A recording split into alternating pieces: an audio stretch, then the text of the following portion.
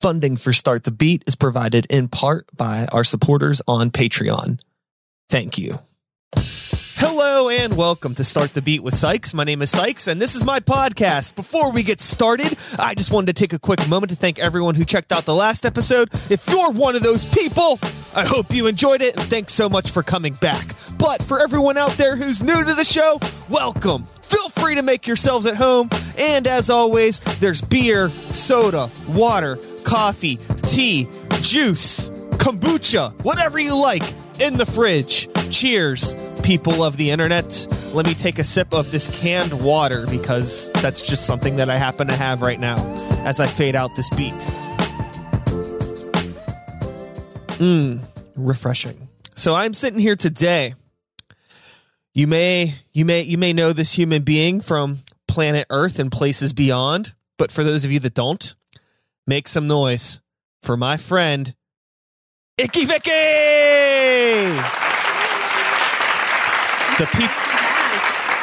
The people of the internet are happy that you're here. I'm happy that you're here. How are you doing? I'm doing good.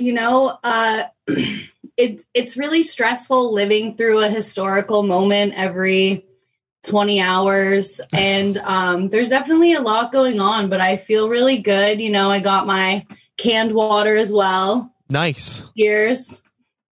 Cheers. Yep. I've been doing really well, staying safe. I haven't been performing at all because COVID. And so I've just been doing my virtual thing here at my home. I've had a few benefit shows and things, but for the most part, I just put the hiatus on in-person shows because we want everyone to stay safe, Totally. I haven't. Yeah, the last show that I played was right at the tail end of everything. It was in the beginning of March we had played a show, and even when we were at that show, there was this whole should we be here vibe in the air. Nobody really knew what was going on. But that was with Greywalker, and then with Sykes and the New Violence, which is no longer a thing. But we hadn't played a show since 2019, so it was we didn't play a show at all in 2020. It's just been a lot of at home, just sort of chilling, still working on stuff, but less about me, more about you. For those, I've been doing the same thing. I made my little home studio. I've been taking some guitar lessons, and I got some new instruments. And sorry, I'm trying to turn that off. I've been trying to adjust to virtual shows has been difficult because so much of my act is based on crowd participation. Yeah. How far the crowd wants to go. So it's a little strange for me to do virtual shows. One, I did this, tried to do sort of a video diary, and I made a sequence chopped up of my extreme highs and lows of quarantine. So it has me super blissfully doing my clown thing, and then also me crying in the arms of a plastic mannequin saying I'm not alone, I have you. And that's really cathartic. It's really funny. And then also it's I don't know, just to kind of exaggerate it makes me feel better about living through everything that's going on right now. And it's definitely been a challenge, but I got my whole merch booth put online. I got a big cartel. So I've been having t-shirts and stickers on sale and things like that. So people have been really responsive to that, and also my homemade goods. And I do mixed media collages or paintings, and have I dabble in all these little things. So it's nice because I can still put it all together and sort of compartmentalize that performance aspect into, making more things for the store. Yeah. So. I think that, for creators, one of the few benefits of forcing everybody to stay inside for the better part of a year, I think, is it's forcing some people who normally wouldn't put so much time into like online content creation or online merchandising and things like that, because we're just like, fuck it. Like, just want to be in, we'll just do our shows and we're caught up in all this other hubbub of life. And we kind of write off like, oh, maybe having a website's good. Maybe having these videos are good, but now we have nothing else to do. So now everybody has like really good content online. And whenever, life happens again and we're able to go outside, we'll have all of this other cool stuff that we worked on over the past year. But it's not easy for everybody to do that stuff. And I know a lot of people just haven't done anything because they're in like a very, very depressive hole, which I totally get. It's hard. I feel like I kind of always have been with my act, but still trying to give information about mental health services, like free things hotlines you can call, warm lines you can call, because I know that it's just such a hard time and suicide rates are so high. So that's always been a part of my act, like as a person who like is really open about having mental health. Like I'm diagnosed bipolar 2. So I just I empathize with people that have any type of like cluster B stuff going on. I know it's really hard, but I've talked with some people that struggle with depression or like any type of mental illnesses that would say that like they're used to having their own little world and they're used to like self-isolating. Like that's a huge I don't know. It's like a blessing and a curse for people. Like you kind of already have that ability to create like a little sanctuary in your home. Yeah. So I know some people that have been doing really well, like, and actually kind of like flourishing because they were like, and for me too, like I'm never late for anything. So it's so nice because I'm like one huge thing for me was like being punctual and like got a lot of responsibilities. So it's really nice to like not have to go anywhere. Yeah, that like I don't have to worry about being late or being like not ill prepared because it's just like I'm spending so much time in my home. Yeah, I really love my place. So I'm somebody who really relates to being very much in their own bubble. Is like social as my life is with the podcast and the bands and all of that. I definitely prefer to just kind of be at home and work on my projects and when I'm not like doing a podcast or anything like that. So it was really easy for me to adjust. And I don't think I've missed live shows as much as everybody is saying that they are. Don't get me wrong. I love it. But like they're stressful. It's stressful, and on the level that I operate, and maybe you as well. I mean, we're on like a 8 out of 10 shows are bullshit sort of thing. And it's just like we're constantly chasing those good ones. Like it's fun, and all of them are good in their own ways. And like, but I don't miss all of that stuff. I remember I saw a funny meme yesterday that was like, I did the math from gigs that I missed this year, and I actually saved $212. Right. Yeah. I feel like that's been one thing to where like organizing shows is so stressful. Having everyone like being the point person to where everyone's asking you questions, you're the venue, you're the communication channel through the venue. People want to know what they're going to get paid. Like they want their guarantee, or it's like just so much. So it's nice to not have to do that. But I definitely miss in-person shows. Like maybe like 6 months ago, I was like, who's going to call the cops on me if I ask people to staple money to me again? Like who's going to be the one?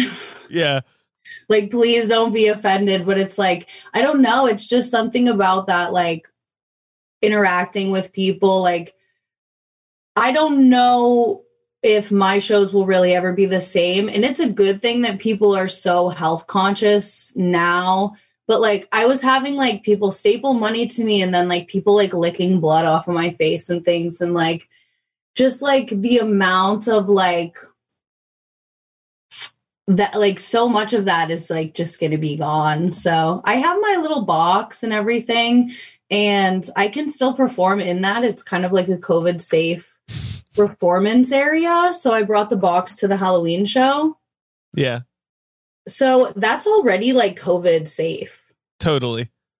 So I can perform with that and kind of like get my fix. I know it's not going to be the same, but I'm like, it's better to have loved and lost than never to loved at all. Like that was good for what it was when it was, but I don't think that sideshow like that will ever be possible in like the next 10 years to 15 years. I don't know. I don't think it will be possible in the next year or two, but I think maybe a little bit sooner than 10. I know. But just we'll see. I don't want to be overly optimistic, but I don't think it's impossible. The one thing that I think, we're the fluids. Sure.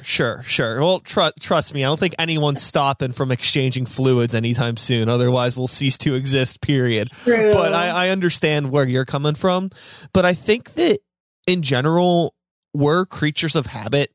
And the moment that we're able to get back to some sort of normalcy, it's going to come back a lot quicker than we realize, for better or worse, hopefully for better. But people are just so used to doing what they want to do. I guess that's true when you think of like the plague, the Spanish flu, and then like the roaring 20s. Sure. Afterwards. Yeah. Because people really didn't care then. So maybe, I'm probably like over exaggerating that. I just feel like even with like face floss, like there's like spit particulates that come out. So if I'm not in, like, I'll have to be in the box. And I've been researching on busking permits for it. And busking permits in Pittsburgh are so outrageous. I don't know if you've looked into it at all. Maybe like 2 or 3 years ago, they painted these little circles on some of the streets. Like, this is the busking circle. Huh. But the permit is like $350. Like, no. Sure. I'm not going to pay for that. I think that we need to pause our conversation real quick, because everybody watching this might not know what exactly it is that you do. And right now, for all they know, is that I'm talking to a nice, polite looking individual that is casually talking about stapling money to their face and having people lick blood off them and busking. And we should probably paint a better picture of who you are for those that don't know you. And then we can continue forward so people have some context of what the hell is happening. For sure. So my clown persona is named Icky Vicky, and she is like the leader of the Broken Heart Sideshow, which I've hosted plenty of other like clowns and things, but right now it's just a solo act. And so I sing and do comedy, and I do traditional sideshow acts and some new reinventions of old acts. So in this variety show, I talk about how hard it is to find love as a clown and the trials and tribulations of being brokenhearted, which honestly I feel like is a theme everyone can hold on to in their own way, or just sort of you get that with partners, or there are things in the world that break your heart that aren't necessarily love. So I sing about these things and sort of make a joke about how brokenhearted I am and how hard it is to find love as a clown. Some of the acts that I do, the stapling is called $100 Man. So I ask for people to staple money to me as my suit, my $100 suit, so I can become a $100 clown. And usually I'll talk about how it breaks your heart. It's heartbreaking to see so much poverty and being in poverty and being like there's like the hobo clown sort of character out there already. So this is sort of like a play on that.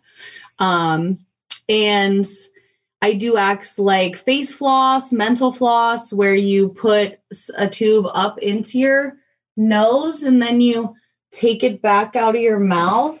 I actually like have it right here. So basically what you do is I have a squirting flower that I use, and you take like tubing and you put it up your nose, and then you just lead it down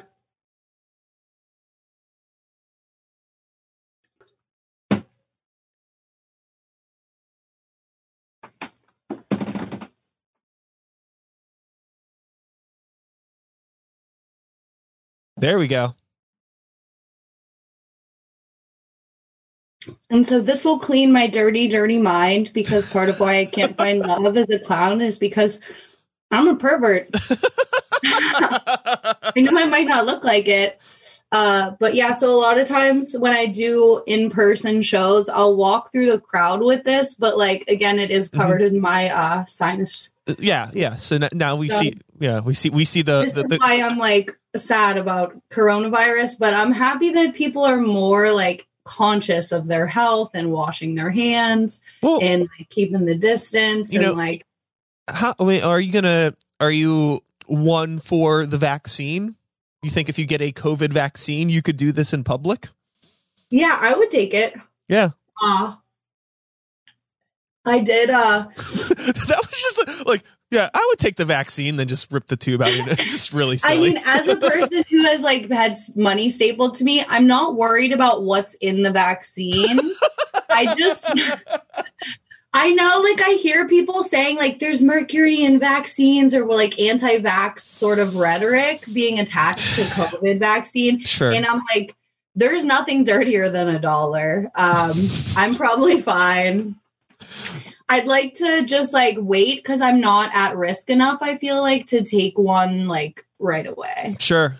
Well, I think that there, at the time that we're recording this is what, mid-January 2021. So who knows when people will listen to this if they're listening in the future. But at the time right now, I think that they're starting to like open the threshold for people that can get the vaccine, and it'll be a lot sooner than later that like pretty much anybody can go and get it. I know that they like just like opened it up, I think, to like Walgreens and maybe CVS or something can distribute the vaccines now.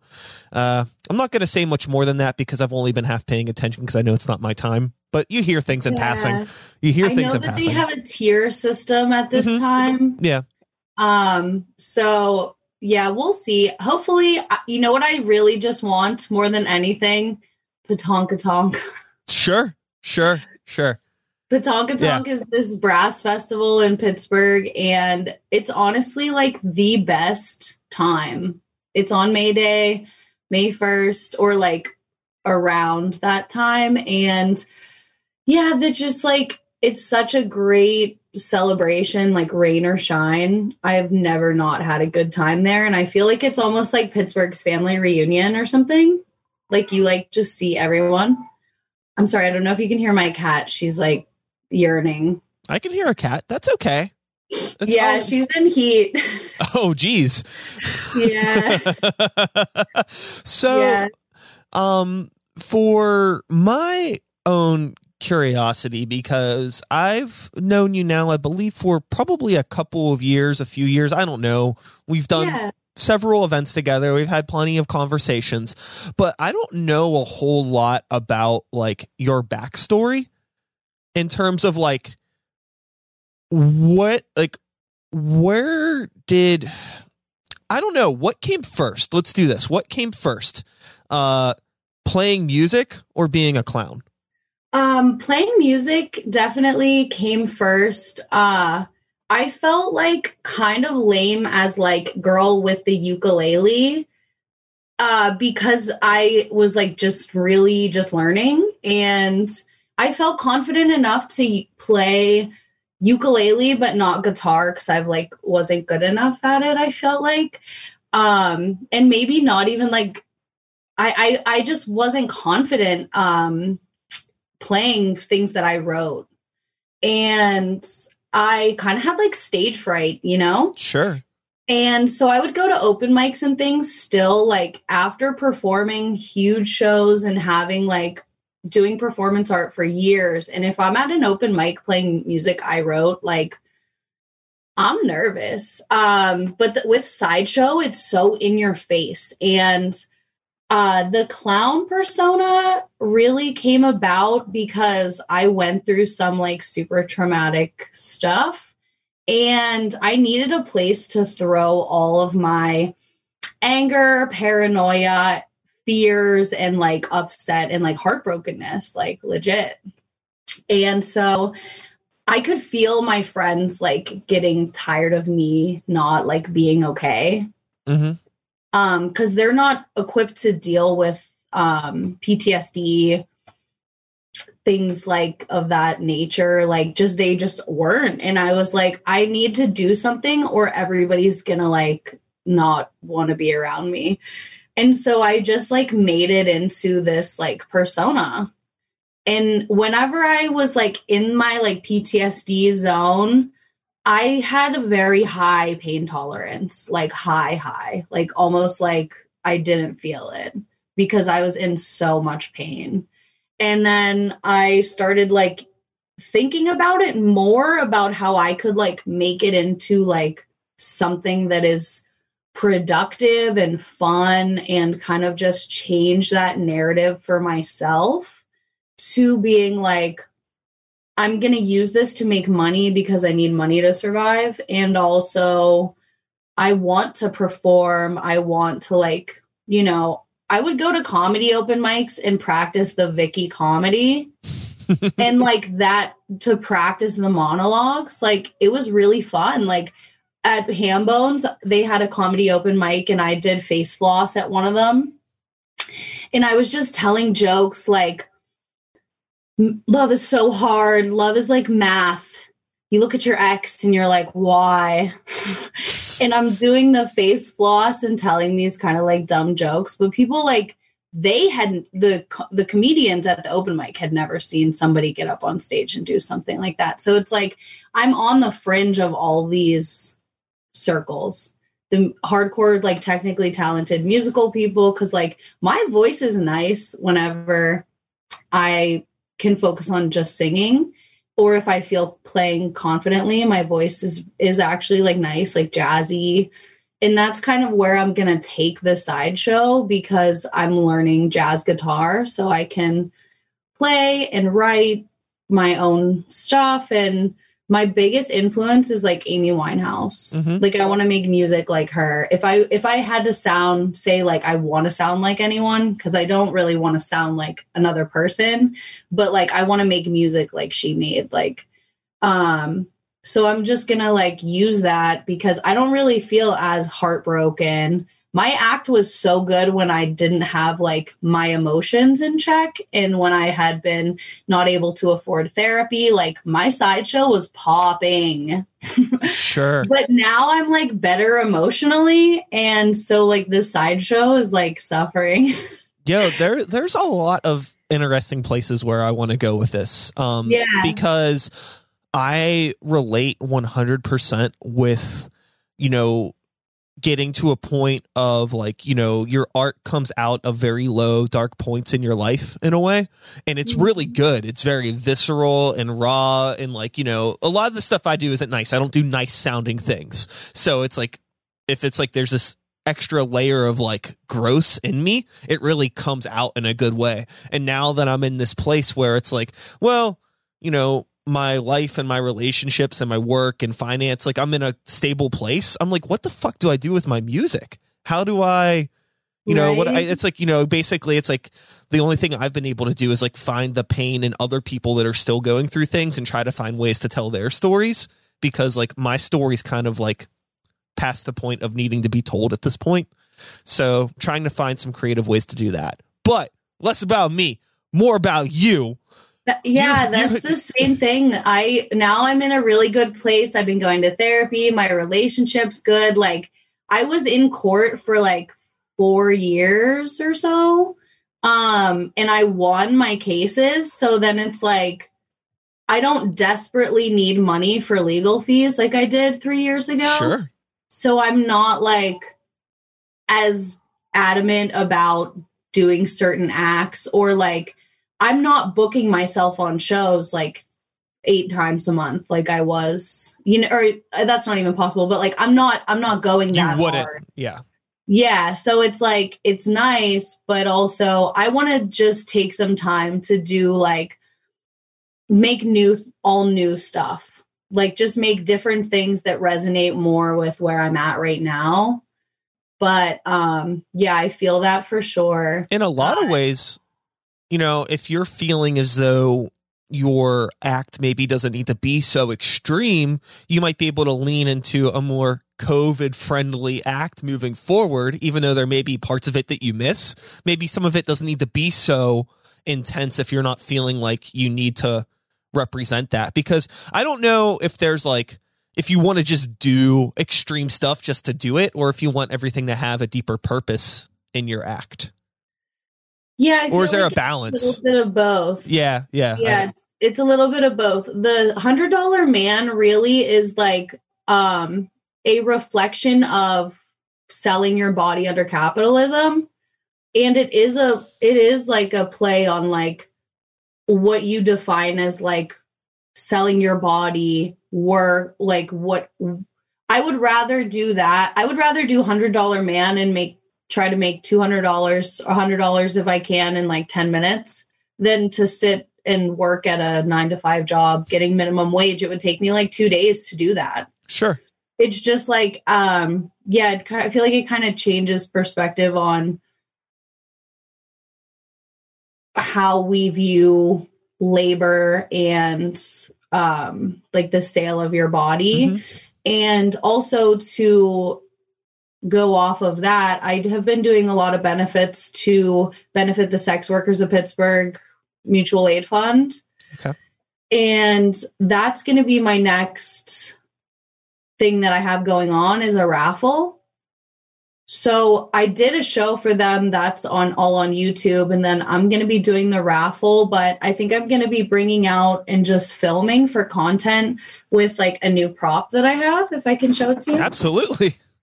Okay, so it's this big balancing wheel. Okay. I really love circus art because all of the hand painted, everything. Like I found this my partner found this in the trash and he gave it to me, but it's just like a wheel that you can balance on. So I wrote like step here, and I'm going to be putting magnets on it to hold my fire torches off of it. So then I'll be balancing on it and there's fire and I'm like up high and everything. But this is my other, what I've been working on that's COVID safe, because once I'm on it, I'm probably like 7 feet tall. So I'm not in the same like bubble as everybody else.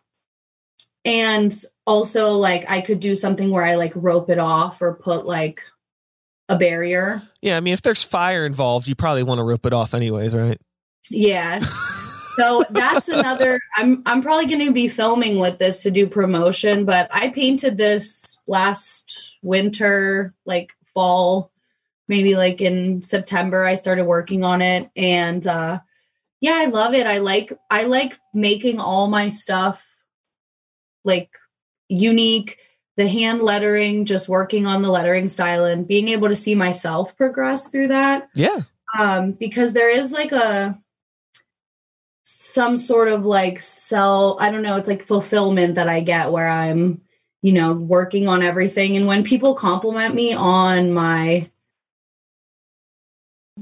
props or my merchandise that has hand lettering, then I like feel really happy because I'm like, okay, I put the time into it. It is like for me, but it's also for them. And just doing things like seeing people get really happy. And kids really love the fire clown stuff. So that's really sweet too, because then whenever I'm out and I'm filming content and I see kids, they're like, oh my gosh, there's like this crazy fire clown like juggling fire. It's like my juggling's gotten tighter. And so COVID's been really productive for me, even if I'm not like fully virtual yet. Mm-hmm. Wrong screen. I've always really admired like how much of a shit you give. Like that's really the only way I can put it. It's just one of those things that like I've been around so many people throughout the years, and it's like really easy for me to tell if somebody actually gives a fuck about what they're doing and if they don't. And it's just fun being around you because I love being around people that care. That's it. Yeah. It doesn't matter. I think it's great that, you're doing the sideshow thing and that's fun. I don't really know anybody else that does it. So that's cool. But regardless, it's just cool that you care in general about what you do. And like, there's that extra level of like nuance to every little detail about how you want to present yourself to the world as a entertainer. And I just think, like, you know, while like the entertainment industry never really went away, I feel like the art of entertaining kind of died over the past several decades. So it's always nice to see entertainers that actually are more than just like, it's more than I don't know, you know, do you understand what I mean? Like there's like a show, like it's an actual presentation thing, especially on like a more of like a underground sort of like DIY level. It's not just like you're going to someone's band practice at a bar. It's like, no, like I want to give you a show. And I've always found that like super fascinating. Yeah. I really like just invest a lot of time into it, but also I feel like people can tell that I care about it. And there's people that like I've performed with, or people who have bought content off of me, or just like people who are on the internet who do the same thing as me, where like I'm gonna keep supporting my friends and people that I've met. And like I always put a little like personal touch on merchandise that I send out. So I feel like that's one reason why people really like fuck with me, is because they like, if they are having a bad time and they're like, hey, I'm like in the dumps, I'll be like, hey dude, like don't be in the dumps. And I'll like send like a little video of me like doing something silly. And then they're like, oh, that helped me so much. And it's like, it doesn't really take that much time for me to like, I don't know. It doesn't seem like a like work to like have that connection with people, where I know a lot of people who are like entertainers or even like chat, like cam girls that are like, oh, I can't do the chatting. Like, I don't care. So I don't care about doing it. And I'm like, well, that's like, it's not only it's somebody who like is willing to invest in you. So like, it doesn't feel like work to just invest that time and energy into like people that like, I always try to give a little more for like in-person shows and people that hire me and buy merch off of me and stuff. But even just like random people that I meet that are like also doing the clown girl thing, I'm like, hey, let me like share your OnlyFans, because if there's dudes that like my content, they're gonna like her content, you know, because she's also a clown girl, like, and try to like share like resources with people, because it doesn't take away from what you're doing to help somebody else out. And like a lot of people have a misconception that if they help somebody, that that person's gonna be like bigger, that or like do more with it, or like that it's gonna like, they feel like they need to like protect that everything. And it's I don't know, I feel like it's a misconception for sure, because if everybody's winning, like it doesn't have to just be one person or the other. It's a huge misconception. It's like, you know, go to a grocery store, there's 1,000 different brands of everything and everybody's doing well. It's just people like their own individual little things, but if it's all together, it helps. Because if somebody goes to the store for mac and cheese, maybe all they know is Kraft, they go to the Kraft, and then next to it they see like, oh, there's some gluten-free alternative I didn't realize, I'll get that one instead. And if they weren't together on the shelf, you wouldn't even have known. So especially in Pittsburgh, as being like a small town, just forming those connections is so valuable. Like, I've gotten hooked up from people that are like, oh, you like went out of your way for my friend, so I'm gonna like hook it up. And I'm like, oh, word, like, thanks. I wasn't expecting anything in return, but like, you get those connections. I don't know. Another thing with being in a small town is like, I had some like rocky road issues this past year. I actually got kicked out of Red Fishbowl Collective for getting a PFA on someone who was harassing me. But it was like, it just happened to be Chris Bull's roommate. So he like kicked me out under like some discriminatory ass circumstances. So they like talked shit on me to everybody and were like, don't work with her, don't fuck with her. But then people who just like met me were like, oh, that's wrong. Like, I thought you were like different, but now that I met you, I can see that you're actually really cool. And I'm like, yeah, thanks. Like, It doesn't like have to take away from what you're doing to help other people. And I feel like that's how, like, even through like whatever's going on, like just keeping that mentality, it really takes you so far. Like, you don't, even if someone is like, even if you're not for everybody, like, you are going to be for who you are for. No, yeah. I think that it's so crucial just to like show that empathy for your fellow humans, regardless if they're fellow creators or entertainers or whatever. It's just like, if you see somebody in need of help or whatever, like, help them out. I think that like you had friends in town one time that like needed a gig or something, and I had a show, so I was like, yeah, whatever, they could play. Yeah, they are awesome. Yeah, they were super cool. I had no idea who they were. And nobody does like what they like. Yeah, both of their acts are so, there's so much emotion. Stepdad Chris, he's also like one of the funniest people ever, but he like still talks about that. He still is like so appreciative of that opportunity. And like, he's been talking with me about possibly like touring or like going around, but it just is hard to like gauge when that's going to be acceptable for people, or, you know, so I've been in contact with them. Yeah, they had a great show. Yeah, no, it was awesome. And like you were, it didn't take much for me to do that, in the same way that it doesn't take much for you to maybe send somebody a video or to do this or that. I'm like, whatever. It's like, yeah, there's, you know, we can make up an hour of time for them to play some gigs. I would hope that if I was out of town and I needed something, that somebody would do that for me. I would hope. Right.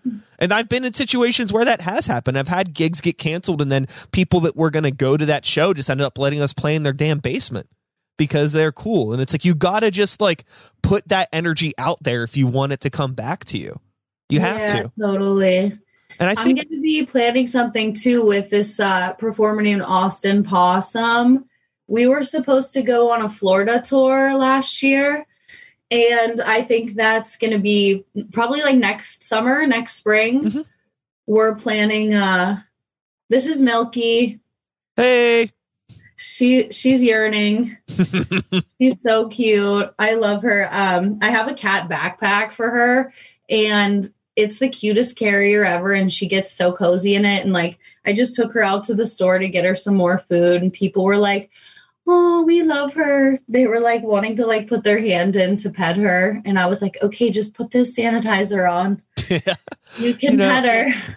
The one last thing that I kind of wanted to talk about was in terms of people that maybe aren't interested in helping people, or people that aren't interested in, you know, communicating with their fans or chatting with people. And I think that there are people that like maybe like me and maybe like you that are in this not just for like some level of success. Like, I started making music and sharing my art with the world because I wanted to meet other weirdos that were like me. It was never about like, oh, like I could pay for my rent with this. Like, that'd be cool. But that wasn't the thought. It was just like, I have all of this urge in me to make art, and I want to meet other weirdos like me. So that's all it was. So I'm all about like talking and meeting with other people. But I think some people get into it because, well, they just need the money, or they just want the fame, and they're not interested in empathizing or making those connections. They just want to take and they don't want to give. For me, it's always like giving first. And if I can take something home with me, that's dope. Yeah, that's just like where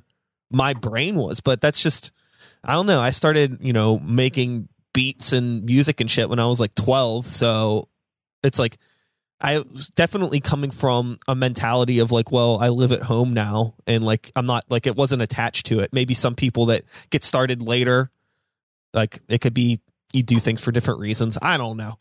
But yeah, I feel like there's a certain amount of narcissism you have to like be a performer, because you're like, okay, I'm assuming like people are going to like come out and see me like do my thing. So it's like everybody has this like certain level, but I feel like in certain people, like they kind of get wrapped up in like, how can I become bigger?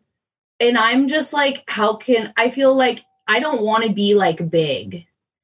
I want to be like good at what I do. I want to like be better in my personal life. And like this character of Vicky being a conduit to me being like healthier as a person, I feel like that's like the main goal. And like I want to make stuff that people like my stickers and t-shirts. I want to make things that like people would actually wear. Like I'm also interested in designing things and whatnot, but I feel like sometimes you just get too wrapped, or like people maybe get too wrapped up in it to where they're like, how can I get bigger? Like, I don't want to give because it's going to take away from like what I have and what I'm building up here. But really like every exchange, not even just monetarily, is every exchange you have is energetic, like currency.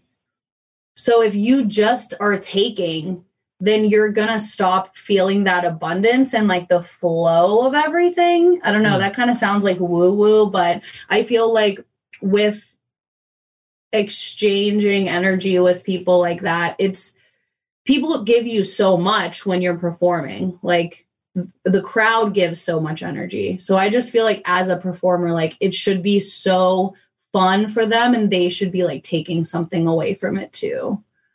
And a lot of what I talk about is like really relatable with mental health stuff. So like people do like hang on to that.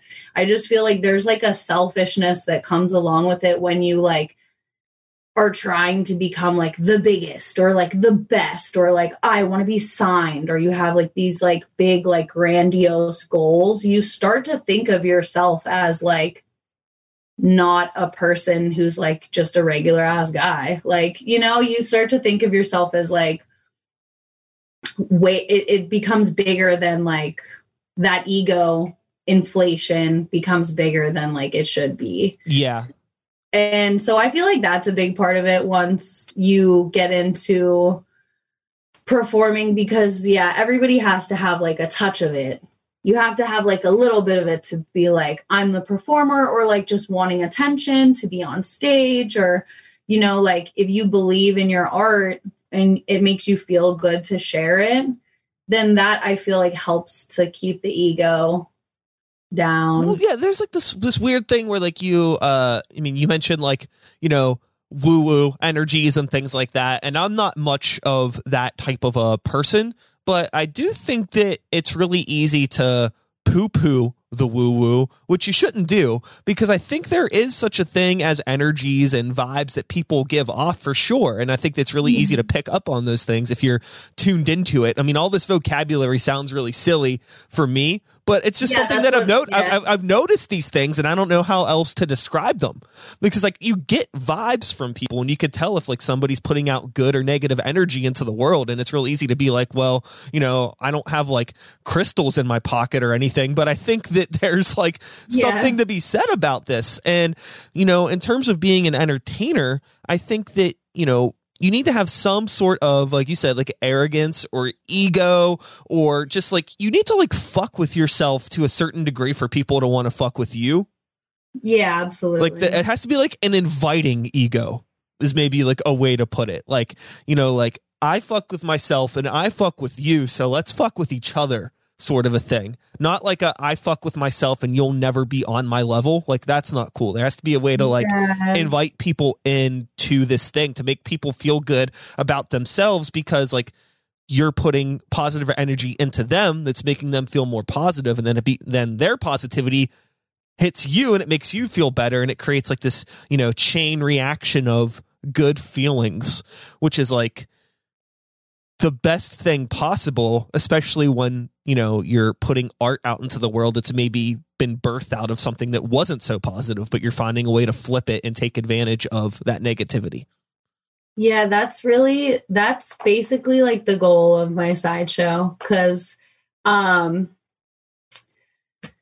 it's hard to have a bad time dressed as a clown, but then also there's like the sad clown sort of vibe you can go for. So it's like, even if you are like, just take advantage of it. And honestly, like the first few times I dressed up like a clown, I was busking is playing music on the street. I feel like I didn't say that earlier, or I did, but I would just go and like sit on a bridge and cry and practice music and put a hat out, and like people would feel bad for me and like put money into it.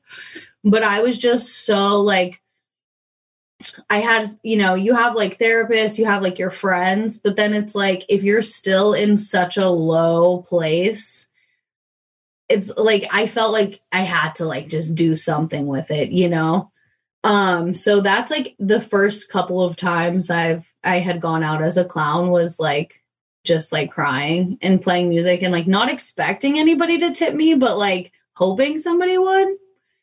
And then, yeah, I kind of want to be able to do that, but it's online. It doesn't fully translate. Okay. So rewinding real quick. Well, actually not real quick. This might be a whole nother can of worms. We'll see what happens. So clown happened after you just as a, singer, songwriter, developing, playing ukulele, going to open mics, and then eventually you start doing clown stuff. That's kind of the short version of it, right? Here, let me move this so you can see me. That's the short version of it. So from there, before that, you had mentioned something about performing arts. Were you doing some other things prior to ukulele, singer-songwriter stuff in some sort of aspect? Or did I just miss that? Yeah, I feel like I've always been really into like making my own kind of like costumes and things like that. So I sort of always had that crafty of it. You've been crafty. Yeah. So, and I've always like made my own all the costumes and everything. So it just kind of like was meshed together into this like amalgamation. So it's like maybe like, growing up, you have this collective of interests, and then eventually it all forms into one ball that becomes Icky Vicky. Yeah. The V names started to come about because I was like telling people that my name was Veronica or Vicky or Vivian. I loved going by Vivian, but like people didn't like believe it. And everybody that I said my name was Vicky, they would say like, "Oh, I believe, like, yeah, you look like a Vicky." And then I never questioned it. Yeah, the first time that I performed as Vicky was with Stolen Stitches Sideshow, because Charlie Thargic was out of town and Claudette Sim was pregnant with her son. And so Danger Dave asked me to perform, and I sort of like just said like Icky Vicky. And he didn't even like remember what I said and was like, it was really weird like doing intro. He like forgot that I said my name was Icky Vicky and was like about to intro me as something else. And then, yeah, I just like had done like the lovely assistant thing, but I was like, I'm not a lovely assistant. I'm a front woman. Okay. I'm not just going to stand in the background and not talk and not sing and not tell jokes. Cause I was like, I could do all of that. And, so yeah, then I like started doing Icky Vicky stuff after that under the name Icky Vicky. But I had done, the reason why he asked me is because I had been doing like clown busking before that, but I just didn't have like a persona. So yeah, that basically it just became Icky Vicky because I started saying that was my name. And then I started writing Icky Vicky's Broken Heart Sideshow on things. And then I like couldn't really change it. Sure. So I've also been thinking about changing the name to I don't know if I'm going to do this or not, but I've been like thinking about changing the name of it. Just because I don't know, it's like, I'm so branded. I can't really do it. I can't really do that, but I could do whatever I want. Yeah, absolutely. Time. Absolutely. Yeah. So I don't know. I've just been thinking about if I do if I make it into like slowly tapering off clowning and make it more into like jazz guitarist, vocalist, I'll probably do a name change if I ditch the clown stuff at some point, or like if I just don't feel relating to it anymore for whatever reasons. But if it becomes like I'm singing music that I wrote and I feel really confident to perform it, I'll probably change the name at some point. But Yeah. I've just been thinking about that so much because it's like you put so much into branding something, and then just to one day, if you were like, actually, I'm not going to go by Sykes. I'm not going to it's not going to be Start the Beat. Like, it's going to be something totally different. I mean, I kind of did that in a way. Yeah. Because I was like, I don't want this to be Sykes and a New Violence anymore. I completely changed the band name to Normal Creatures because I was like, this isn't just about me. Yeah. I want a whole band. And then in terms of like any of my like branding, like now it's like everything is under Brian Sykes Howe, because I knew that I wasn't going to be able to get rid of Sykes. It was impossible. But if I just start saying, well, it's Brian Sykes Howe, like that's my middle name, people believe it. Nobody really questions it. Most people thought Sykes was my last name anyways. So I'm just doing that. And it was kind of like a soft rebrand.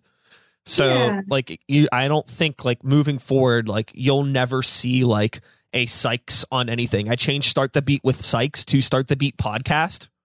Just like, cause like, it's like, I don't want to be known as Sykes anymore. Really? I mean, I guess I am. And it's people know me as that, and I don't want to be like, fuck you people that have known me for over a decade, you can't call me that anymore. Like, it's whatever. I don't want to be complicated, but just moving forward, I could do my best to just kind of just let it exist, but not have it be a forefront thing. And I think that you could easily do something similar where, you know, maybe people do know you as Vicky, and that's fine, but you can still like find a way to kind of softly shift it over to something else if you decide to. It doesn't have to be this big remarkable thing. It can be like, you know, if I'm doing the Broken Heart Sideshow, I don't have to like abandon that name or anything. No. I can just like, I have done it before where I'll change when I had other clowns like working on my show with me as a more permanent fixture, where we would just go by Broken Heart Sideshow, and it would be like, I had somebody who went by Dolly Fox on one of my shows. So for that one, we like put both of our names presenting Broken Heart Sideshow with both people. And then I had some other people on my act as well. So I feel like that might be a good thing to just like maybe keep it, or saying like this new persona is playing with the Broken Heart Sideshow, and it's like actually just me. Because people like they have come to sort of expect that like split personality type of thing from me. And I feel like it is like a big outlet for me as like a bipolar person to have like different things based on how I'm feeling, because my emotions do shift. Like I have stopped doing self-deprecating material for the most part, because it's really funny and everything. But then after like months of doing self-deprecating material, I'm like, damn, I'm nothing. I'm so gross. Like, wow, fuck it. Sure. Yeah. And then, so I'm like, yeah, I got to change that, because it is what you say. Like, it does affect your body, your mentality, like your health and everything. And like just having, self-deprecating material, like feel like it kind of like takes away from what I could do if I sort of switch the narrative and channel it into like, yeah, I'm a big freak. Like, you can't handle being with a freak like me. I break hearts. And then it's like Broken Heart Sideshow it still is applicable. Mm-hmm. Even if I'm like, you know, changing up how I have been doing my monologues and doing the songs, or had mostly all been about like self-loathing, self-deprecation, you know, like fear, paranoia. And then like, it was like, people could clutch onto it, you know? But I'm just worried because of like all my stuff saying like Broken Heart Sideshow, like just keeping it like relevant and like there's a point to it. Cause I feel like right now I have so much like with COVID, like I have so many possibilities that I'm like, I don't even fully know what like the show looks like right now as like a set. Yeah. So just reinventing that, it's been fun. And just like, I'm learning sword swallowing. So I'm going to incorporate sword swallowing as well. Nice. That's going to be tight. I'm really excited about it. I can do it with a coat hanger, but I'm getting like an actual sword. Mm-hmm. But the coat hanger is still like, I've seen people when they perform use coat hangers that do sword swallowing. So I'm like, yeah, I could do that, but I could also like have a badass sword that I like wield as well. Fuck yeah. In a holster. Like, fuck yeah. I basically want to look like Mercutio from Romeo and Juliet from 1992 or whenever that came out, 1996, you know? Yeah. Like, I want like the white.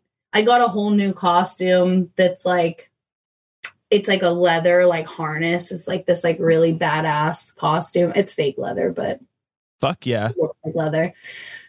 So yeah, I sort of want to like change the narrative slowly into something that's more like flashy and with more sideshow tricks.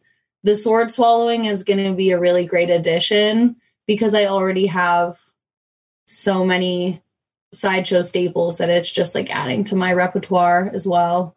No, now getting into the sideshow stuff, you know, you are playing ukulele, you're starting to write songs, you're doing open mics, you decide to take on this clown persona, you start busking.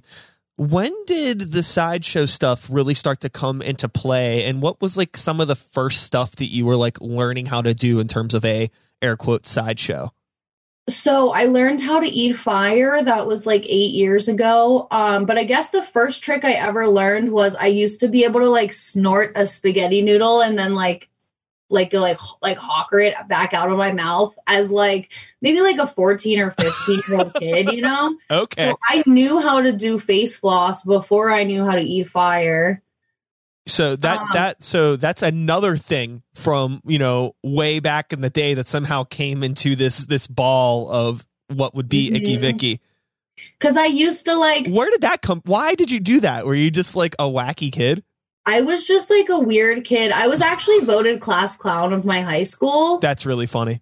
And I didn't know if it was like a joke because this dude, Zach Young, used to like bully me all the time and say that I looked like a clown because my nose was red because I had acne. Well, like I went through puberty like before the other girls did. So like nobody looked like me in my school.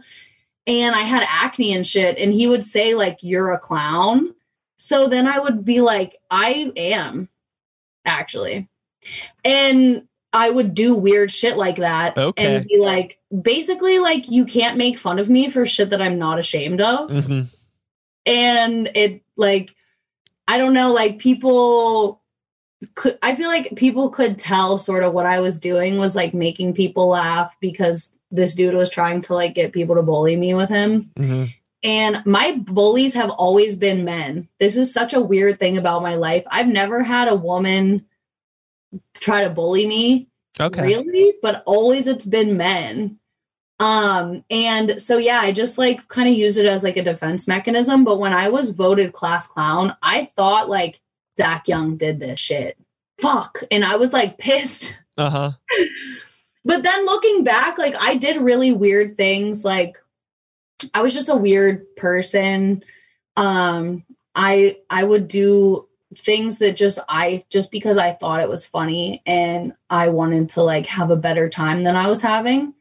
And people like didn't understand what my motivations really were, I guess, in like doing these things. But I'm not sure to this day if that was genuine or if Zach Young like told people to vote for me for class clown because he like bullied me about having acne, which is like, I don't know, looking back, like I didn't really like care about it as a thing, but I definitely like think about it a lot now. Like it was just one of like a lot of like high school is like that, where it's like, it's just sort of a one-off thing. I didn't really fully remember it until I had somebody come to a show who went to my high school.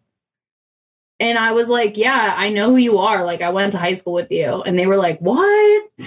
And then I was like, yeah, I was voted class clown. Like, you can look in the yearbook, and they like sent me a photo of it, and they were like, oh shit. And I was like, I didn't even remember that. Like, when I did my whole like clown thing, I like I wasn't like fully cognizant of that. Sure. Like, going into it. You know what I mean? Yeah.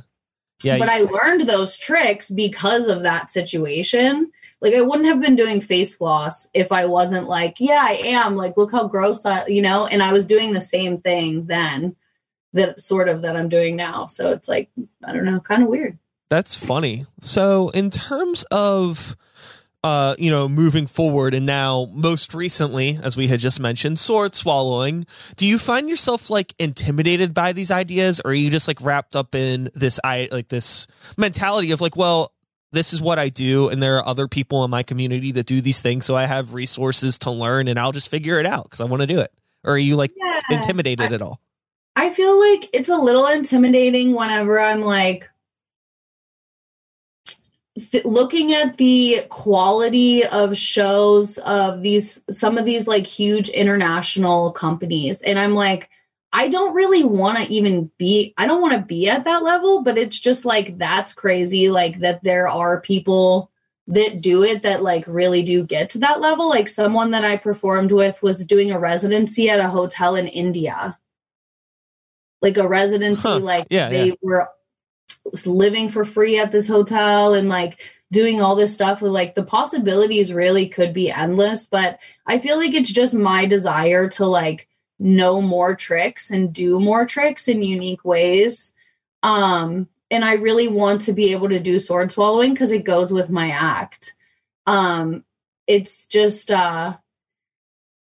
there's an international sideshow company that I performed with called Hell's a Poppin', and they were telling me how they never saw someone do a human pincushion the way that I did it. And that's just like really inspiring to say like, okay, people have been doing this sort of thing for like hundreds of years, pretty much. Like, there's been freak shows around for a while, but to have someone who's so big say like, oh, I've never seen this before, like, kind of gives me like that steam in my engine to wanting to reinvent acts and come up with new and different ways to do something that's like a staple act. Mm-hmm. Speaking of staple acts, staples, and the $100 suit or $100, what is that called? What do you call it again? $100 man? $100 man. So in terms of that, now we're starting to get into something that maybe crosses a certain threshold, right? In terms of like doing this publicly in front of people, not necessarily like I'll gladly staple something to myself. I can deal with the pain. The blood doesn't weird me out. I'm not worried about money being dirty as a Vicky, but now I'm going and I'm going to go do this in front of strangers. What was it like the first times you were starting to do these acts in front of people? Because like, it's a lot different practicing something yourself and then actually getting, as you mentioned before, getting strangers and the crowd, the audience involved in doing this. What was that like? So it's really exciting. And it's one of my favorite parts of the sideshow is watching that change in people, because people tend to think it's really strange and like gross, and some people don't want to do it. And you'll be able to tell right away as you explain to people what you want them to do to staple money to you, and maybe give like an example staple.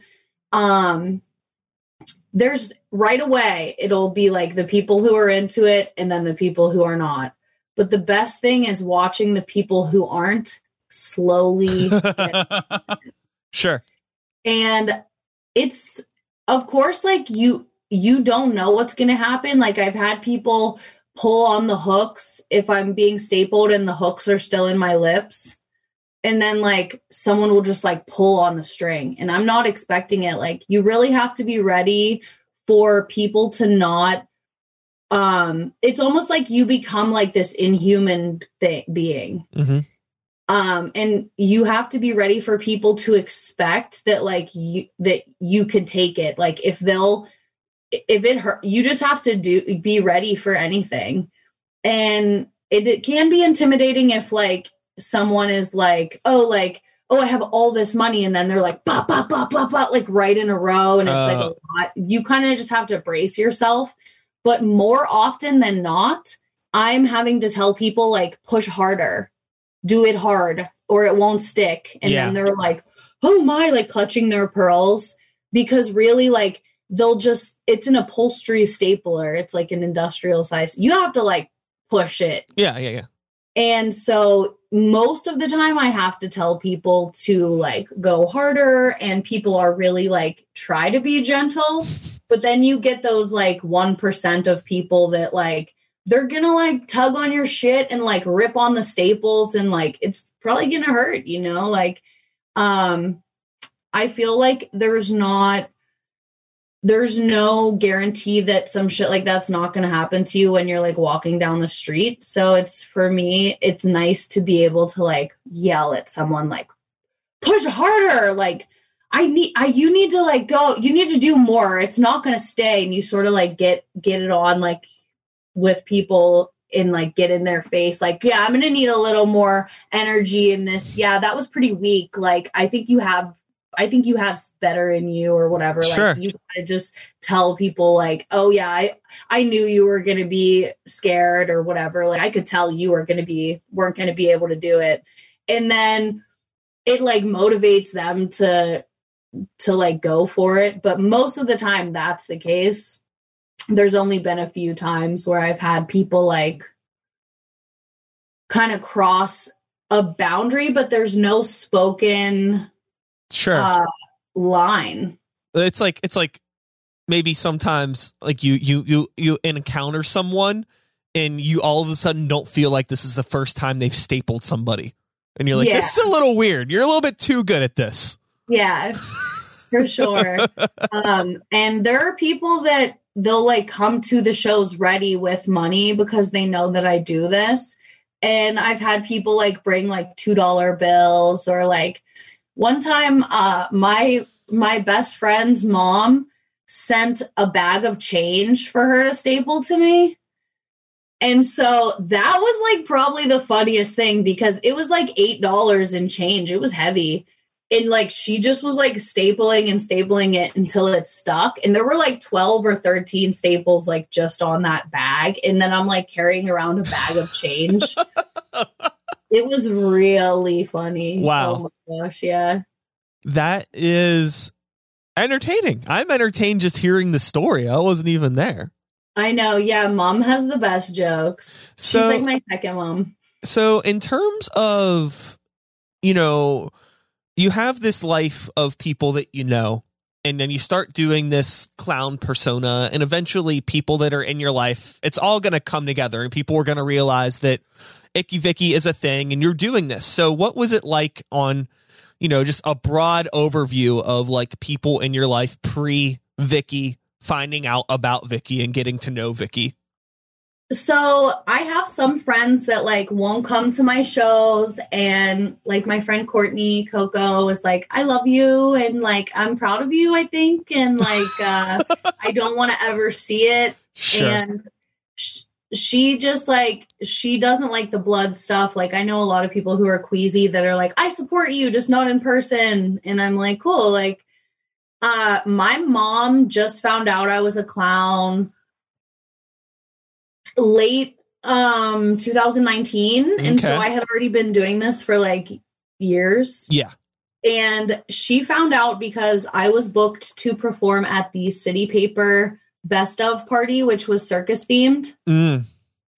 So I had to like, it just came into scenarios where then I like had to tell her what I was doing.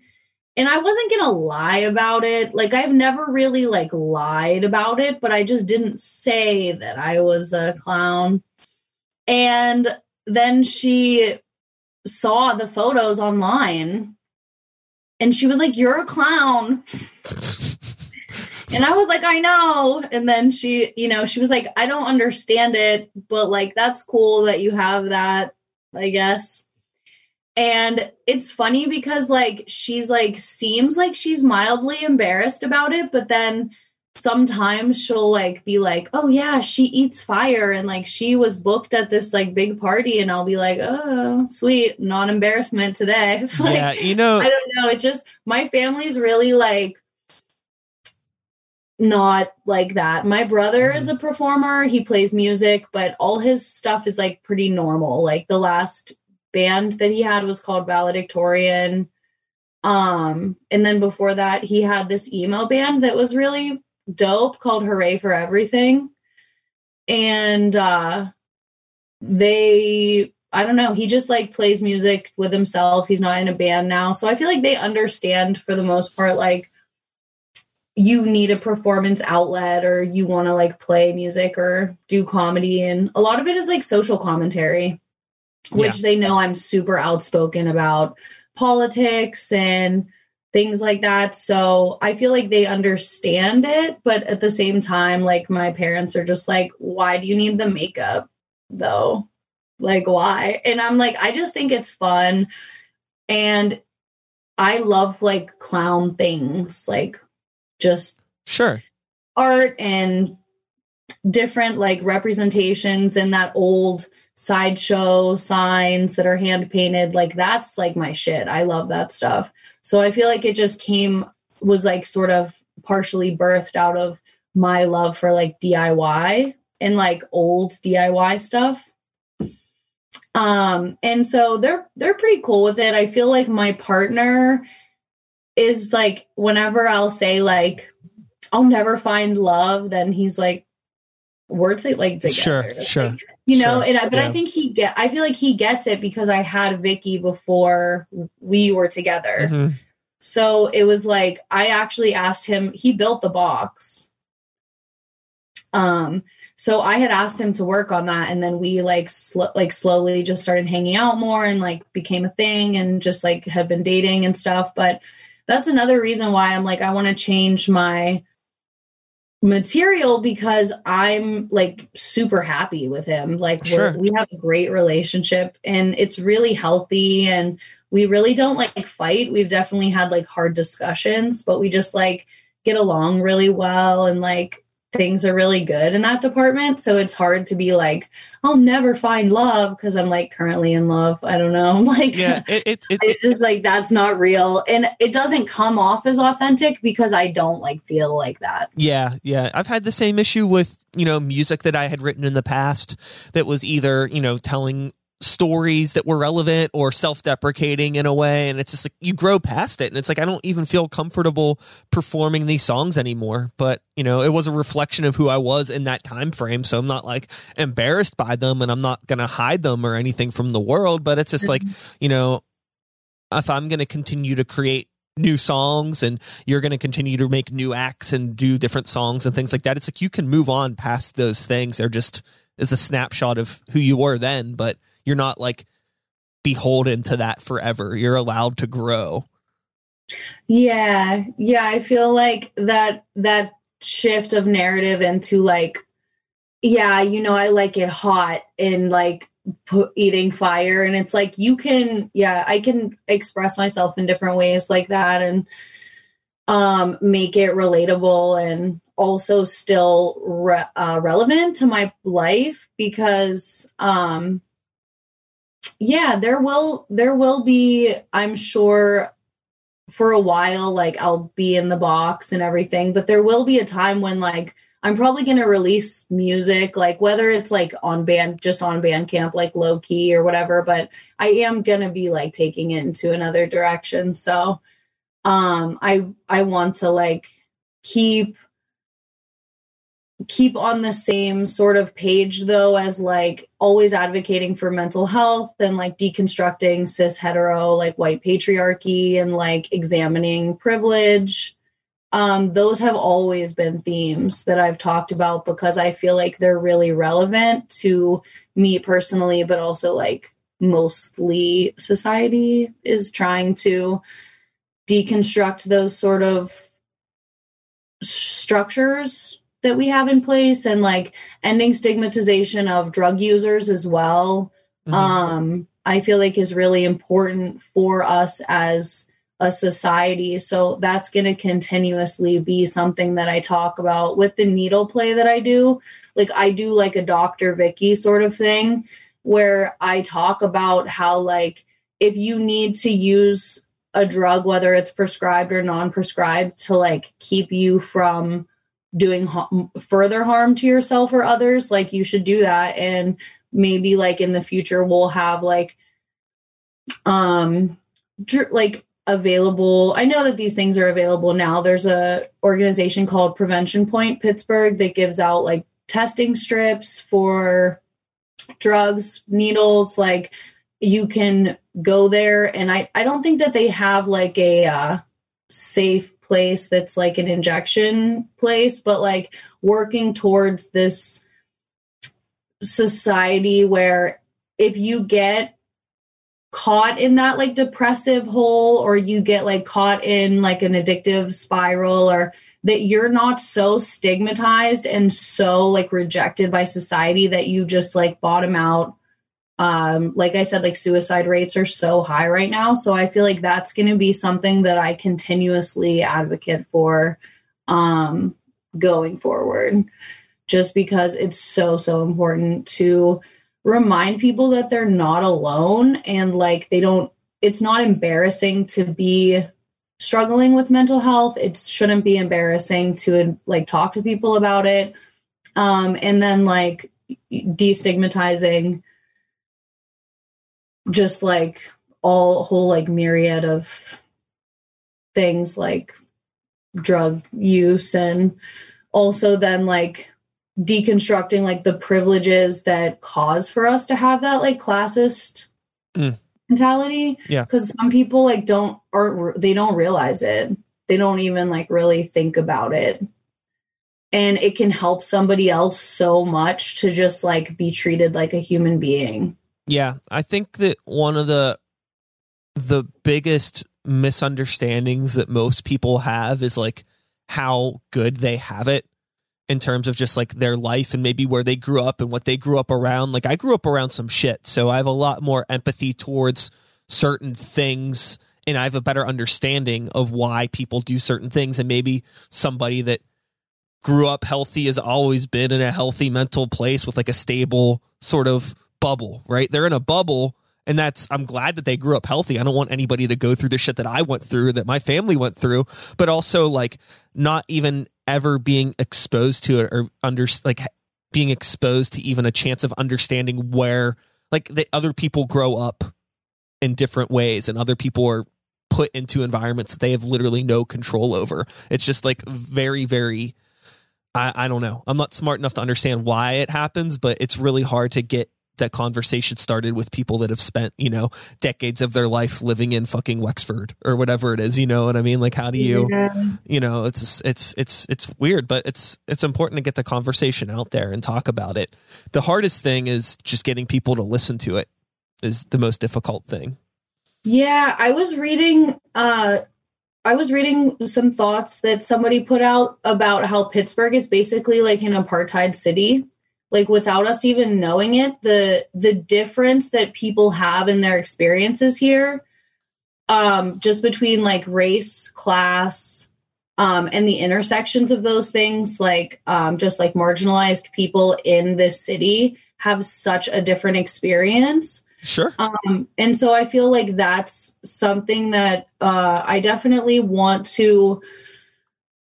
I don't think that I could fix the problem, certainly, but just to initiate that conversation with people and just having different ideas mixing, because so many of us at this point have echo chambers that we've placed ourselves into of people that think the same way or do the same things or have the same politics. And you can see this like where people, it's like we're living in the same place in the same time, but the experience is just so incredibly different. Mm-hmm. But in a lot of ways, it can be the same, because like, I jokingly made a comment about Wexford. You don't think there's addicts in Wexford? They just have a much more stable living situation that they're able to get through it. But it's like finding different ways to connect with people. It's like anybody can, be reliant on drugs or reliant on, different types of work to get by in life, regardless of where they are. It's just finding that that point of relation. And sometimes people don't zoom in enough to be like, hey, we're all addicts or we're all capable of doing this. It's like this veil of like, well, I'm an addict, but at least I have a house to sleep in. So I'm not like that person that's on the street in the city. It's like, well, no, you kind of are. Like a lot of you're in the same boat, but like you're closing yourself off based off of like, class and all this stuff. But it's like, we all have the same issues. And it sucks because, somebody that lives in Wexford that doesn't need the help can probably get the help a lot easier for free that they need if they were to show up somewhere versus somebody off the street. Yeah, based off of like looks and class.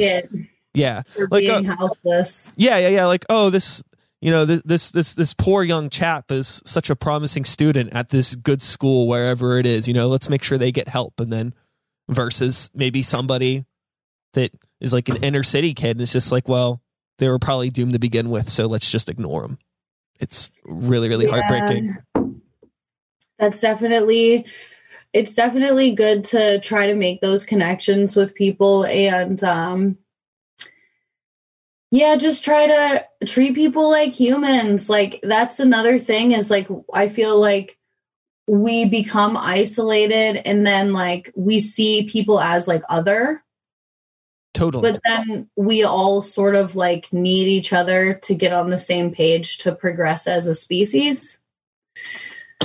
So like starting those conversations. It can be interesting too whenever like somebody's not ready to pop the cognitive dissonance bubble and then like they want to like say some stuff about it. And then it's like they become the example of like, oh, okay, you're like sounding off about this or like calling somebody like a junkie or like doing X, Y, or Z. But then it's like, look how dehumanized we can be to each other. Like, look how desensitized you can be to like small acts of violence against people for like literally no reason. Yeah. It's just like part of being human. I think that it goes all back to what we were talking about before, how like sometimes a content creator doesn't even want to take the time to engage with people that enjoy their work, right? They couldn't be bothered less to communicate with somebody they don't know. They just want to take. They don't want to give. It's like that mentality goes beyond even being an entertainer. I think it's just part of human nature where there are just some people that have zero interest or capability to give because maybe they weren't shown that when they were growing up. They didn't grow up in a very giving environment. They grew up in a take environment. So that's all they know. I really don't know. I am not qualified. You see people that are successful that do that. And like some people do garner a bit of success by doing that. And so I feel like the Donald Trumps of the world like become an example of like, oh, look, you can be a total asshole. You can literally like, he was quoted saying I could shoot someone on Fifth Avenue and not lose one supporter and I wouldn't be arrested and stuff. And it's like, you see people like that win. And it's like, it does make you like, feel like, well, I need this, or like you kind of become like more cold hearted, the more like you are in need, or like you feel like you need this. Like, sure. And just like people have like, they won't follow anybody on Instagram just to be like, I don't follow anyone. I'm just like following, like if it's like a band or something, like, yeah, that's fine. But if it's like you as a personality, I'm like, what are you trying to prove? I don't know. Like get over yourself. Where, like, I know people in real life who I've performed with that will like follow me right before we go on an event together. And then they unfollow me afterwards. And then they'll like refollow me whenever I'm on an event with them. And I'm like, I never stopped following you the whole time. I don't know. Like, what is this about? Who the fuck has time for that? It's so weird. Like, I don't know. Yeah, that just, to me, that's like just kind of just like a too much ego thing. And also like, I'm not trying to be famous. Like, it would be nice if I like made a little bit of money, but like, I don't have a goal. I have goals of like people I want to work with, or like clown people I would like to work with. Like, I performed with Rico Nasty, dude. Like, I could have quit right after that because I'm like, that's one of my favorite artists. And I got to share a space with them, like, right before it was actually like days after they got signed. So this was at Community Forge in Wilkinsburg. And then it was like, yeah, I could basically just like be done because I don't have anything else to prove to myself. Like, I just performed on a bill with Rico Nasty. Like, even if my name is like this small and Rico Nasty's like up here, I'm like, I don't care. Like, I don't see it as something to where like I have this big grandiose goal of like, I'm going to get 20,000 followers. So yeah, no. Follow anybody back. Like, I feel like that's part of what makes it like no pressure for me, because it's not like my motivation is not to like be on the cover of a magazine or some shit. Social media has fucked everyone's perception of what like happiness or meaning as an entertainer is, like, to a point that I don't know. We'll be dealing with the side effects of that a lot longer than COVID. I guarantee you. Like that, like, the mentality of an entertainer is changed forever thanks to this stuff. And there's a lot of great positive things that come out of it, but definitely we need to like shift our mentality. Like, there's so much more of a focus on just getting people to know who you are before you have anything worth sharing with the world. Like, people just want to get followers. They're more concerned with getting followers than creating good content or making cool music. Or it's like, we're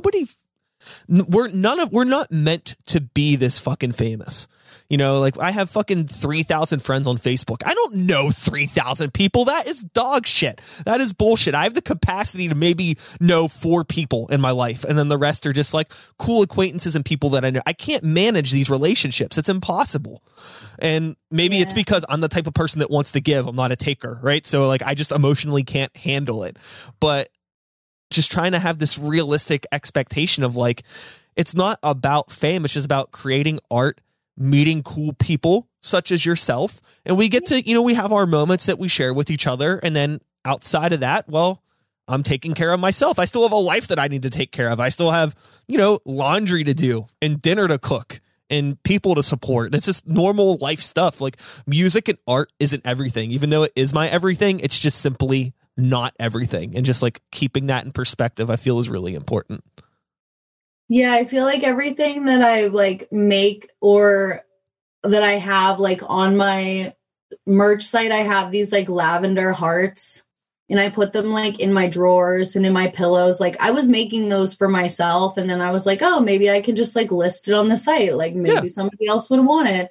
But like, these are all things that I would definitely just be doing if I wasn't able to perform or like it wasn't a thing. Like, I'm sure at some point I was doing lettering and all type of things and was like, oh yeah, I'm going to do my bed of nails. Like, yeah, it was never like, oh, this is going to be like planned out and this is how it's going to, like, it just kind of was like, it came into being out of like all of my different interests, and those interests will definitely always still be there. Like, I find too that, like making t-shirts, okay, it's so much like pollution and making, like, ordering t-shirts, like, where are they being made? Are they being made by child slave labor, like Uyghur Muslim labor? Then I'm like, oh shit, like, is it worth it for me to order these t-shirts to try to like make a buck or get my sideshow out there? Like, honestly, I have a t-shirt that's like, I'm naked on it and I'm just like an exhibitionist. Like, this is part of my personal like kink, is to be like, some people I don't know just like seeing me naked because somebody's wearing a t-shirt. Yeah. Or like, if I'm fully clothed wearing like a beanie cap and a sweatshirt and everything, but I have the t-shirt on over top, it's like, it's like being naked, sort of. Like, 'cause when people talk to you, they're like, you're naked on there. But it's like, that's something that like, I just am into that. Like, yeah. I think that's like kinky and weird to me, and I love it. But then it's like, I can't have like somebody from like a prison camp making my t-shirt. Like, this is fucked up. Like, yeah, that is a whole wormhole when you start getting to that sort of thing where it's like, okay, it's really easy to be like, okay, well, where was this t-shirt made? But then the way my brain is, I'm like, well, where was this keyboard made? Where was this mouse made? Where was this interface made? Where was my laptop made? My hat, my headphones, my socks, this carpet, the drywall. Like, it's like, it never ends. So it's like one of those things where it's like, do you dig into this rabbit hole and just try to help a little bit? But is it better to be like, but you don't want to be willfully ignorant, but it's like, how deep do you go? How deep do you go? And it's such a slippery slope. What I'm doing for that is I'm making like a block print and I'm just buying things from the thrift store to put on and make my t-shirts that way. So it's like even more DIY, and it'll be like stuff I would wear or stuff that like I think somebody would wear. Mm-hmm. And it's kind of reusing. But yeah, that's like saying like, okay, well, I'm not going to get Apple because of the human rights violations. So I got this Samsung, but they use slave labor to get their tungsten and all these like minerals in it. And then also Samsung company opened up coal factories in North Korea or South Korea or something like that. I don't think they're or you could be like, extra. I don't want to use the word woke, but I can't think of a better word right now. I'm going to be extra woke and post all of my thoughts to Facebook. I'm going to use this platform and get their free advertising to tell how much I know about the world by using Facebook and Twitter and all these other places that are also maybe not doing such great things. None of it's good. It's all bad. It's all pretty bad. Capitalism is a hellscape. Yeah, it's all pretty bad. So it's like, how deep do you want to go? It's like, I totally empathize and understand why, because you get it. I get it. I totally get it. And it's just like, am I a fucking criminal because like I still willingly use Facebook? I don't know. Maybe. I got banned off of Facebook. So it's been like 2 years. I'm not allowed on, but my business page is still up and I have no control over it. So I'm just like, weird. Okay, what happened? Was it like for clown content or being like more radical? I was using a fake name, which is what they got me for, using a fake name. First of all, there's like 20,000 users on Facebook with the name Icky Vicky. Sure. So there's that. But I had also been in a conversation about who's allowed to be, someone had started a thread, who's allowed to be in LGBTQIA, who's allowed to be in it. And they said ace people aren't allowed to be in it. So I just started saying, this conversation makes me go. And I posted photos of like, when you put a suction cup on a vagina, have you ever seen that? Yeah. And then like the pussy gets like really swollen and shit. Yeah. I started posting photos of that on Facebook and then they like kicked me off right away. They asked me to send my ID so they could like get my real name. And I sent them a photo of Steve Harvey crying. So then they like just locked my account and I've never been able to access it since. You're probably better off. Yeah. So, I haven't been on Facebook, but I did get on Twitter and it's mostly just like hot takes. Like I don't even really post sideshow content on there right now. But it's mostly just hot takes, that's me saying that I need a workout tape that is instrumentals of Azalea Banks music, but then on top of the instrumentals, it's just like audio of her fat shaming celebrities that like aren't fat. Like her calling Rihanna fat and like Doja Cat and saying like, oh, look at that gut. And like, just like her saying that, but it's like those undeniable house beats. So I'm thinking about actually making that because I just like want it. I don't know. Like, I think it's a really funny thing because if Azalea Banks did something problematic, like I didn't see it. I don't know why. I just love her. Like, I'm like, those are the sort of things where like I'm working on this and I'll be probably working on that tape for like months. And then I'm just going to listen to it. Like it's not for anybody else. I'm going to give it to my friend Celeste though, because we both like, I'll probably put a link up because my Twitter people were like, I'm here for this. Somebody commented. Yeah, I think that it's really important to do art for yourself and not forget what that's like. The deeper down the creator hole you get, especially you start getting wrapped up in Instagram and all this other stuff, and however deep you want to go into that, you start to forget that you make art for yourself. It's really easy for that to happen. I don't know if it's happened to you. It's definitely happened to me. I feel like it's probably happened to most people that are creators in some aspect, whatever their medium may be. And I like just having those selfish things that you do for yourself for the longest time, and still to some degree, like most of my like visual art, like drawing and painting, that's just mostly stuff that I keep to myself. Like I don't want to really be like an artist that's like presenting work in shows, even though I have on and off very, very briefly. It's just not my thing. I'm more about like, I have my music that most people know me for in the podcast, and like the art stuff is just kind of like my own little break from everything. And, your break could be making, Azalea Bakes, workout tapes. Yeah. Fat beats, fat shaming. And like, it's something that like, I normally like wouldn't support anybody doing this, but like, it's Azalea Banks. So I'm like, she can have a pass. I don't know. Like, well, try to like break down, like also like, fat phobia and things like that in with myself. But I feel like it would be a huge motivator for me to have that. And like, it's just sort of a joke with my friends. Like me and my friend Celeste are like hopelessly obsessed with Azalea Banks. And she recently like boiled her cat and like taxidermied her cat on Instagram. What? And yeah, people were saying like she eats cats and stuff. Jesus Christ. And there's like, like taxidermy is like, I got like skulls and all that stuff. But like, I don't know, me and my friend like got into a renewed love for her music just by like consuming her content that she makes that's non-musical. And I feel like that's like all my favorite artists are like funny and weird as hell, like in real life. And that's part of why I like cling to like certain things that they do like here and there. There's definitely a few examples of that. But even like the whole thing with like Dave Chappelle, like they got his show taken off Netflix and all these fans like boycotted it because people like really just like fuck with him. And I feel like other artists have complained about having their work like exploited and like oversold and oversaturated, and it just gets ignored.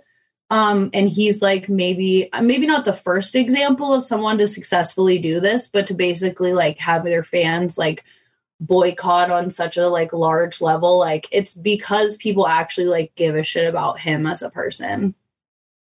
Mm-hmm. Aside from like the like fuck yo couch thing. Yeah. Or like his art like in its consumable forms. Yeah, I definitely an enigmatic personality. There will only ever be one Dave Chappelle. A very, very, a very special human being. The world's definitely a better place with him. We could use more Dave Chappelles, but I don't think the world could handle it. Just one's enough. So. One's enough. So, as we are rounding around the corner here, we've been going for quite a while, honestly, but we were just chatting it up, and I would keep gladly going, but I have another podcast that's starting in 15 minutes. So It looks like our time is up, my friend. Yeah. But hey, we could do this another time, some other time. Maybe, in the future, maybe in a post-COVID-ish world. Post-ish world. I don't know if we'll have a post world, but we'll have a post-ish world, and maybe you'll have some new music and a new act, and we can talk about that. I don't know. I'm not sure. Whatever. But thank you for taking the time to talk to me today. Yeah, thanks so much for having me. Check out my sideshow, I guess, on IckyVicky_sideshow on Insta, Big Cartel Broken Heart Sideshow, and then I'm having a raffle for the Sex Workers of Pittsburgh Mutual Aid Fund. So people can find that if they listen to this and want to help. It's a $5 entry fee. And if you just send a screenshot of your donation to the Sex Workers of Pittsburgh Cash App or Venmo, then you are entered in to win a balaclava, a harness, and a t-shirt from me, and then some goodies from Underbite Crafts as well. Awesome. Anything else you would like to let the lovely people of the internet know? No, be good to each other and drink water. Water! My can's actually empty. I'm just kind of holding it in solidarity, but this thing's been gone. And I keep on like trying to pretend that it's going to regenerate itself somehow, but it just doesn't. Well, with all of that being said, that is all, folks. Thanks so much for being here one more time. Icky Vicky, thank you. Yay. I'll be back again next week with another episode. Same time, same place, same channel. You know the drill. My name is Sykes. Start the beat 2020. Whoop, whoop. Thanks for listening. And we are done. That's a podcast. We made it happen. Yeah. Yeah. Thanks so much. You got it. I'm going to fade this out. And